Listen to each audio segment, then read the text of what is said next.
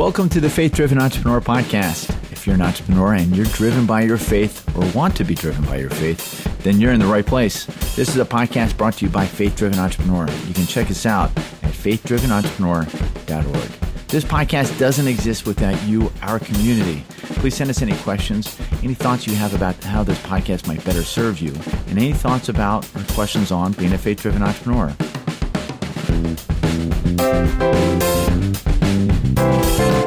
Welcome back to the Faith Driven Entrepreneur. We are so excited today. We have a guest from a part of the country that is near and dear to my heart as a local Alabama man myself. We have a guest from Nashville. Missy Wallace is here, who is the executive director of the Nashville Institute of Faith and Work. So we are just really excited to have you here today, Missy. Thank you. It's great to be here. I'm looking forward to learning from you both. Well, we'll see how that works out, but we're looking forward for our listeners to learn more from you, but we'll see how that happens.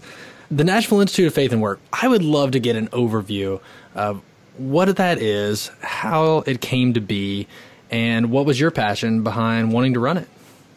Sure. So the Nashville Institute for Faith and Work launched about 3 years ago in 2015, and it really launched out of a very circuitous story that only God could write.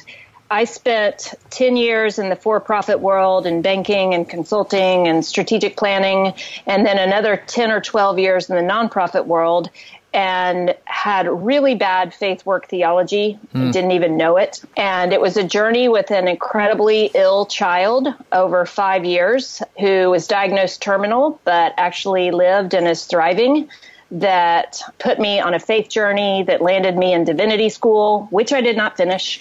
And in divinity school, I realized that there was an entire body of faith and work theology that I had never understood, never been exposed to.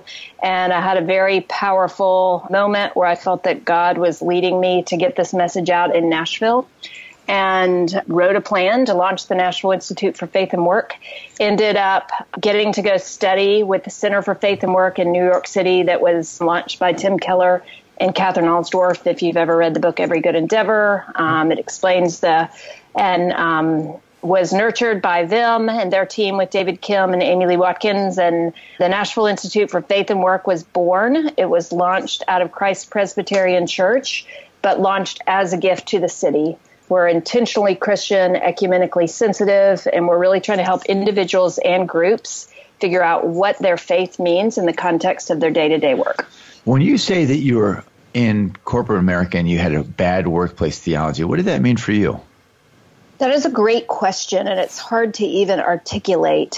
But the way it played out for me was I was more about achievement and accolades than I was about the actual work I was doing. And so when I realized that, then I had a hard time understanding what does making 25 more cents for another company have to do with improving the world. And what I couldn't put together was how profitability and faith could go together. And instead of trying to work through it, I just abandoned the pursuit. I was just like, well, this is easy. I'll just go work for a nonprofit. Then I solved my problem. But that didn't really solve it either, I learned. So how'd you get to a place? So fast forward a little bit to the end, and then we want to work our way back and find out some more of the activities and some of the different things and some of the stories of the entrepreneurs that you've worked with. But where have you gotten to a place now where you feel that making an extra 25 cents or being able to bring in profits, how are you able to get a sense of purpose from that fulfills you, where you get a sense it all kind of comes together? So when I was in my short stint of not graduating from divinity school, I was exposed to all this literature that really helped me understand the Genesis account of creation better, and that we were all called to work. And I learned that the original language of go out and be fruitful and multiply didn't just mean go have children, that it actually meant something with a bit more texture to it, that it really could be translated more clearly to go out and create flourishing. Yeah. And then when I looked at the Genesis account of the creation and saw that days in a row, God took chaos and brought structure and then called it good. Yeah. And did it over and over and then said, hey, people, you all go out and do that. And so it gave me clarity that literally any kind of work that is either creating or redeeming is taking chaos, trying to bring structure, and calling it good, trying to call it good. And so whether it is spreadsheets at a bank, whether it is unloading a dishwasher, I mean, that's a type of work. I hate unloading the dishwasher. Whether it is trying to create a healthcare company, trying to create a new rideshare company. It's all taking chaos, trying to bring a type of structure, and trying to call it good.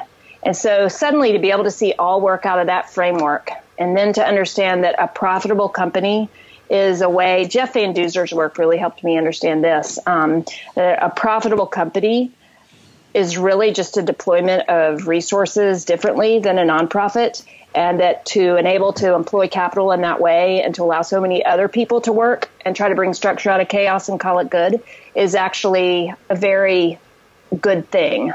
I like that a lot, and I'm embarrassed to say that we've got a podcast that talks about things like this, to have not thought about it exactly like that. We talk about working to bring God glory and loving our neighbor and doing excellent work so we have an opportunity to witness and be heard and things like that. But that's a great context, of course, out of the creation mandate. And it helps bring a different perspective on some of those things, like you've got all these different, I'm an investor, so I've got all these income statements on my desk and balance sheets and all that kind of stuff. And how do you bring it all together in a cohesive way that makes sense? Order out of chaos. I like that a lot. Well, it really helped me. I mean, part of my career was in banking, and we all know that banking is very important, but we all know it has some areas of brokenness in it and some areas of greed. And it really helped me understand, I'm stating the obvious, but imagine if there were no banks. Imagine if you were trying to buy and sell companies by exchanging ride shares with goats. I mean, it doesn't work, right? So you have to have this, so the order that a bank or that a financing institution or a private equity group can bring, that's an order that can be thought of as biblical. Of course, we have the whole fall, and that messes everything up. And so we have systemic and personal brokenness in all our work too. But I really have found very few industries that don't pattern after this, bringing structure out of chaos and trying to call it good. Well, here in Silicon Valley, we know a good idea when we hear one. So exchanging rideshare for goats, I'm not saying that's dead. Yeah. There's entrepreneurs listening to this podcast, so anyone, feel free to contact Missy. This might be William's last podcast, not because we're kicking him off because of that, because he might be going off to run his new gig. Hey, I get excited when I hear good ideas. That's why I love it. And Missy, speaking of that, I know the Nashville Institute of Faith and Work works with people across all different types of industries and all different types of roles. But we've had a chance to catch it before, and I know you did find that entrepreneurs needed something maybe a little different than some of the other industries. I'd love for you to talk about that a little bit and maybe how you have decided to come around them in a new way. Sure. So we've been thinking about how to serve entrepreneurs for a few reasons. One, because entrepreneurism is such a significant part of the Nashville economy. If some of your listeners don't know much about Nashville, one thing that's interesting in Nashville is the family tree of healthcare companies that has grown out of the HCA world and Hospital Corporation of America world. And Nashville has become nicknamed the Silicon Valley of healthcare, and particularly healthcare technology and healthcare services. And so knowing that we had this strong startup culture in Nashville, as well as the fact that I actually am married to somebody in the private equity world and have been hearing about startups my whole adult life, those two things just made me personally and professionally interested in entrepreneurs. And in the same week, two different entrepreneurs came to me with the same problem, but from a different vantage point. One of them was and still is crushing it, killing it, whatever the latest vocab is for doing very well, going to make $1 gazillion. He came to me and said, Missy, I'm really struggling with how to keep my grounding. I'm doing so well. He said, I'm a believer, but I'm doing so well that it's hard for me to not believe that it's all about me. And I just want to thump my chest and keep doing it. And I'm going to have significant financial gains, and I'm having a hard time staying grounded. Same week, another guy came to me. He was unraveling out of bankruptcy, lawsuits going on, and said, I lost my sense of grounding in the process, And an entrepreneur has to be so optimistic. I mean, that's the quality that allows you to take this kind of risk. But where does optimism and aspiration become spin? And he said, I lost that. And when aspiration became spin and I could no longer differentiate, the thing unraveled. It was a ugly bankruptcy, and it happened partially because I lost my grounding. And so I had someone wildly successful at that point and at this point, and someone who, in worldly terms, was wildly unsuccessful, both saying, I'm losing my grounding in this thing. I cannot separate reality from spin, and I cannot separate dependence from bootstrapping it's all on me. And I need help.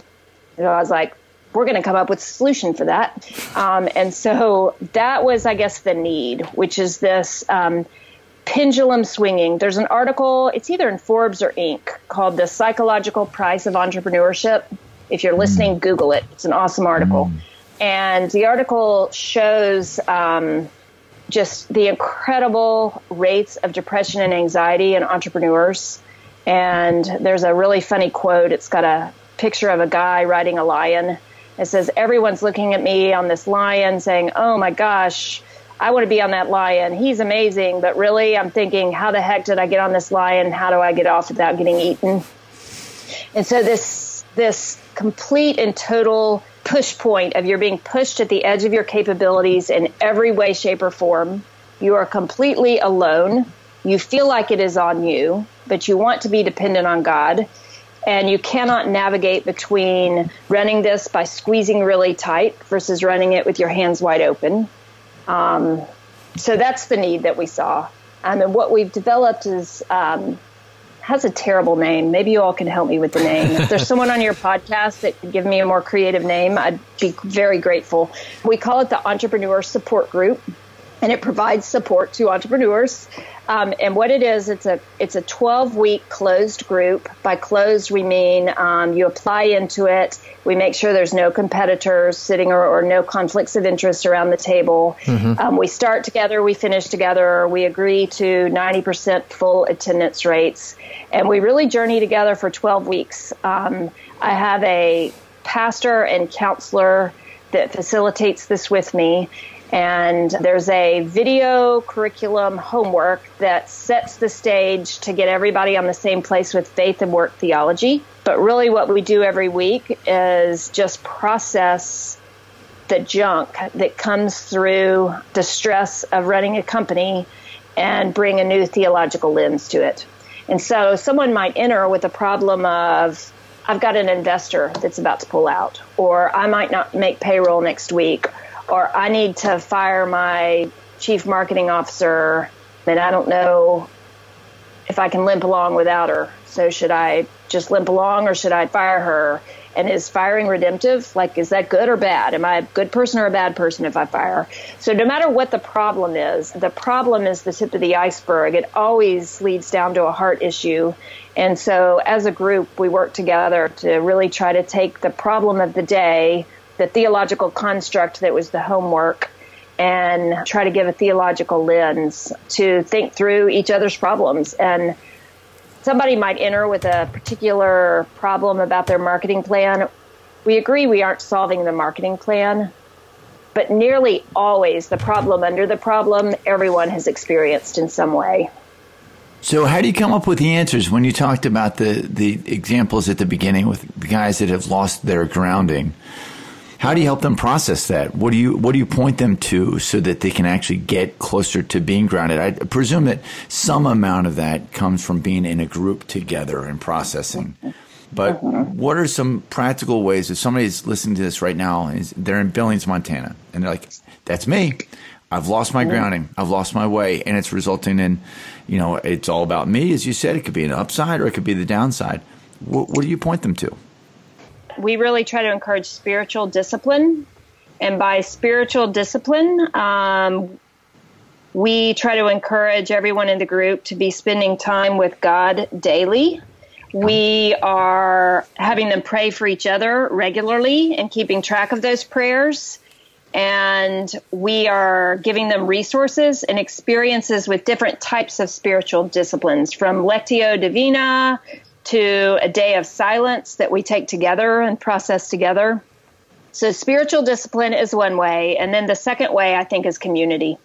And so just putting a group of entrepreneurs in community together, all wanting to look at life through the lens of Christ, rather than through the winner's script, are you killing it or not? And so what we are trying to take down for them is the incessant need to posture. Because I think entrepreneurs, part of the job requirement requires posturing. Posturing for your investors, posturing for your lead sales guy, posturing at home because you just bet the farm on the whole thing. And good gosh, what happens at home if it goes under? And so this need to posture that it's going to work out, it's going to work out, it's going to work out. We want to give them a place to come in and say with 10 other people, it might not work out and I'm scared to death. And so that's community and spiritual discipline.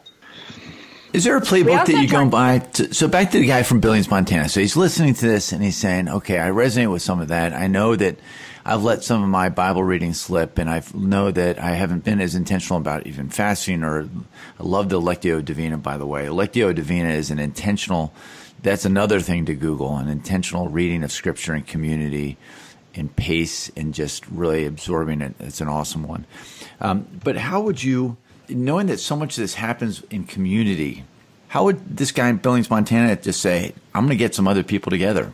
Any practical thoughts on what they might do? Presuming that there's not an Institute of Faith and Work in Billings. We may get a call from folks from Billings and saying, actually, we got it all figured out, and here's a thing or two we can teach you guys, and I hope that's the case. But what would you say? Mm-hmm. It's a great question. I feel like entrepreneurs find each other. It's just a matter, and so I bet anyone in almost any town knows of another entrepreneur. I think the key is coming together and promising each other confidentiality and saying, let's take the masks off. Let's stop posturing and let's be really honest with each other and walk together. And let's call each other to realizing that our company may be wildly successful, but if our company's not wildly successful, God's in that too. Also, as a resource, there's an organization that I know you all know, Praxis. And Praxis, Praxis, Praxis Labs has a phenomenal and free video curriculum that has the basics of faith and work theology for entrepreneurs. So that would just be a fantastic thing for a group of entrepreneurs in Billings, Montana to go through on their own. Yeah, it's an incredible course. We can endorse that, and we're friends of them. And on the discipline side as well, they have a great resource. If you Google Rule of Life, Praxis, Praxis, a great 10-minute read on, once again, a potential way to think about, how you use your time, your money, your power, your community, and all of those things. I think it's a great read for anyone as well. We also try to help people think about success differently. And this may not be something that, you want to put in the venture capital plan, but we try to help people hold success a little bit loosely defined. Yes, you have to absolutely make your numbers to hit your funding and all your goals, et cetera. But we try to help people understand that God's plan for them may include the company thriving and it may not, and that either way, it is still God's plan for them. And I think one of the most powerful days of the year last year in the group is when one entrepreneur came in and said, I'm going to have my first 7-figure liquidity event next week. I'm going to have my first 7-figure liquidity event next week. He's in his early 30s. And he was like, I'm really scared because I just want to thump my chest and do it again and again. And at the same time, somebody else didn't think they were going to make payroll the next week. And he was very teary. I'm talking get the Kleenex box kind of teary. Thought that this was it, that the company was going to shut down. And the guy that was having his liquidity event leaned over to the guy that was very teary and said, I know this feels very weird to you, but I'm actually jealous right now. and almost bankrupt, said to New Millionaire, almost jealous. And he said, "You're experiencing dependency right now in a way that I can't access. I feel like it's on me." And that was powerful. Wow, that is powerful. Missy, you're very good at telling stories. Tell us some more stories about some of the entrepreneurs that you've worked with. So, walking with this particular entrepreneur whose company did go bankrupt and did end up in some legal mess and was just a very painful unraveling for this entrepreneur. What has been so beautiful to watch is how God has showed up in what to him felt like unimaginable pain. And his career has been just pulled out of the ashes in just a most life-giving and beautiful way. So that's been really neat. I've also seen a woman who runs a healthcare company. This is very interesting. She knew she was called to work with the elderly when she was 16 years old, and she went to a nursing home and painted an older lady's nails and just felt a call to work with old people. And she runs a healthcare services firm that works with the elderly population. And she had been very frustrated for a couple of years. She was having a hard time getting funding to take her company to the next level. She was trying to do a roll-up in an industry that was pretty fragmented, was getting rather frustrated. And after spending a year in the group, she had a new realization that her company was on loan to her from God to really take care of their clients and their employees, and that had nothing to do with whether she got the venture funding to do the roll-up. Whether she stayed in 2 cities or 200 cities was her agenda and her measurement of success. And when she was able to let go of that a little bit, she has just been so much happier as a worker. And her employee feedback has been that they feel that there's more life in the company.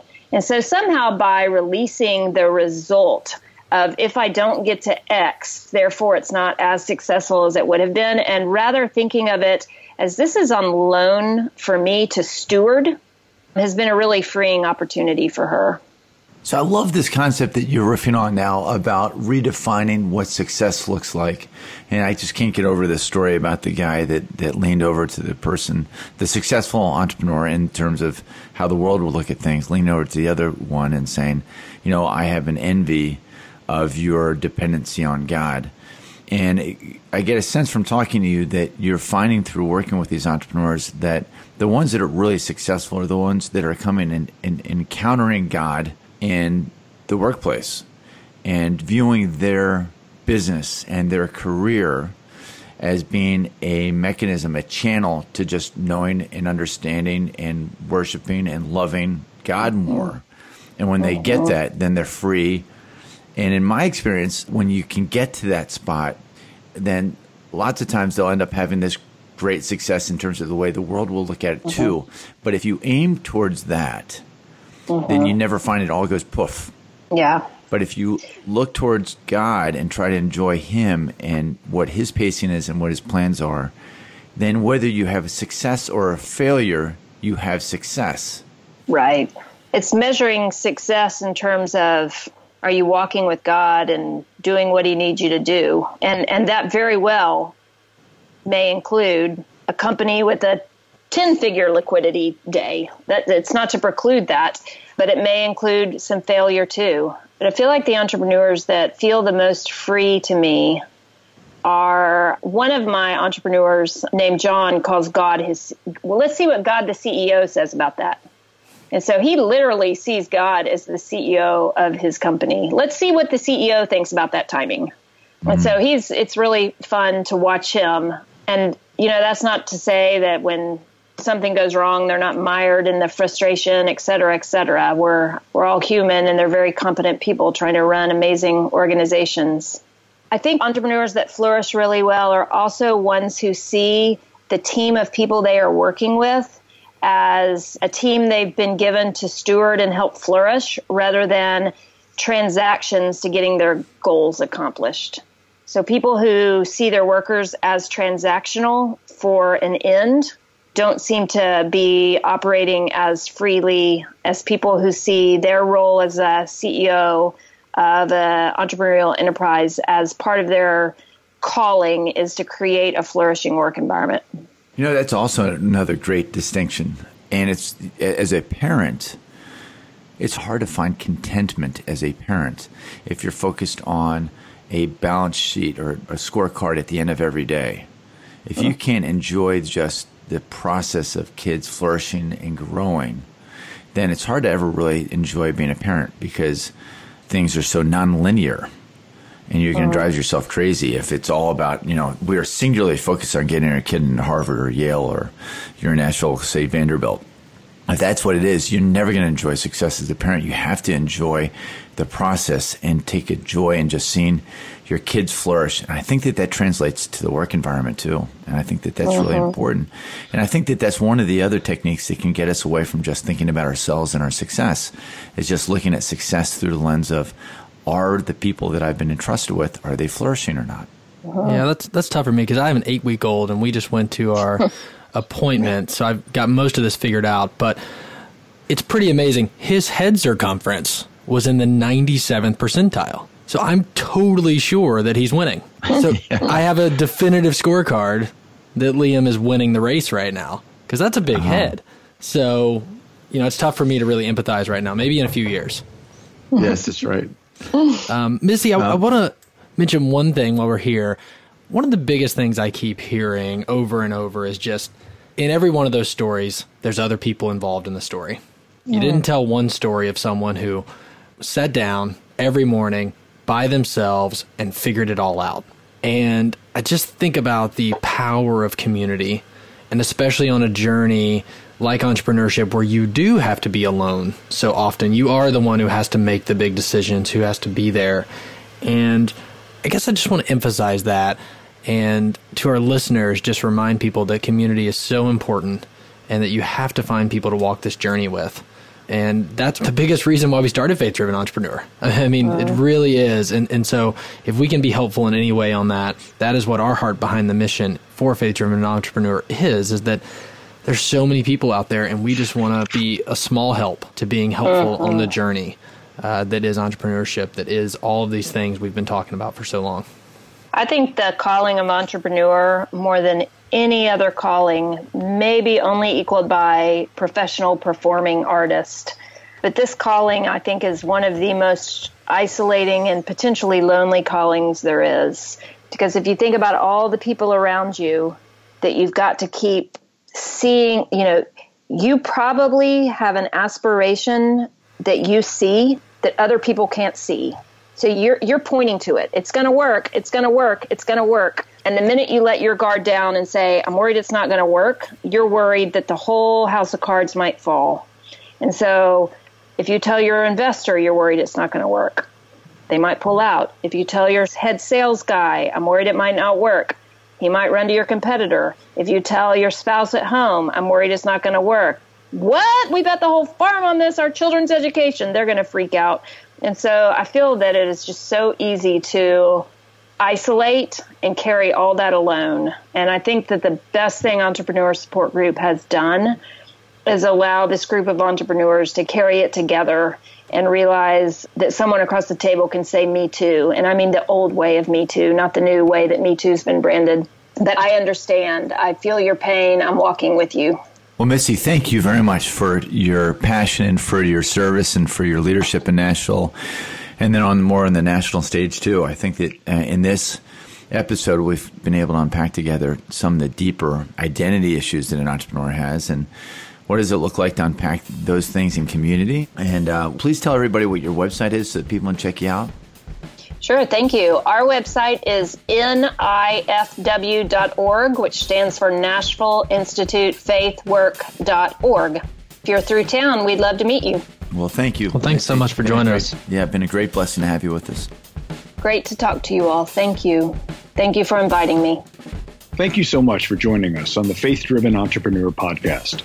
Please go to faithdrivenentrepreneur.org and let us know if you have any questions, any of those tough ones that you'd like us to tackle. If you have any videos, articles, sermons, or podcasts that have been helpful to you on your journey, we'd love to see them too. just send them our way. Lastly, if this podcast has been an encouragement to you in any way, we'd appreciate you commenting, sharing it with others, and subscribing. This podcast would not be possible without help from many of our friends. Music by Carl Cadwell.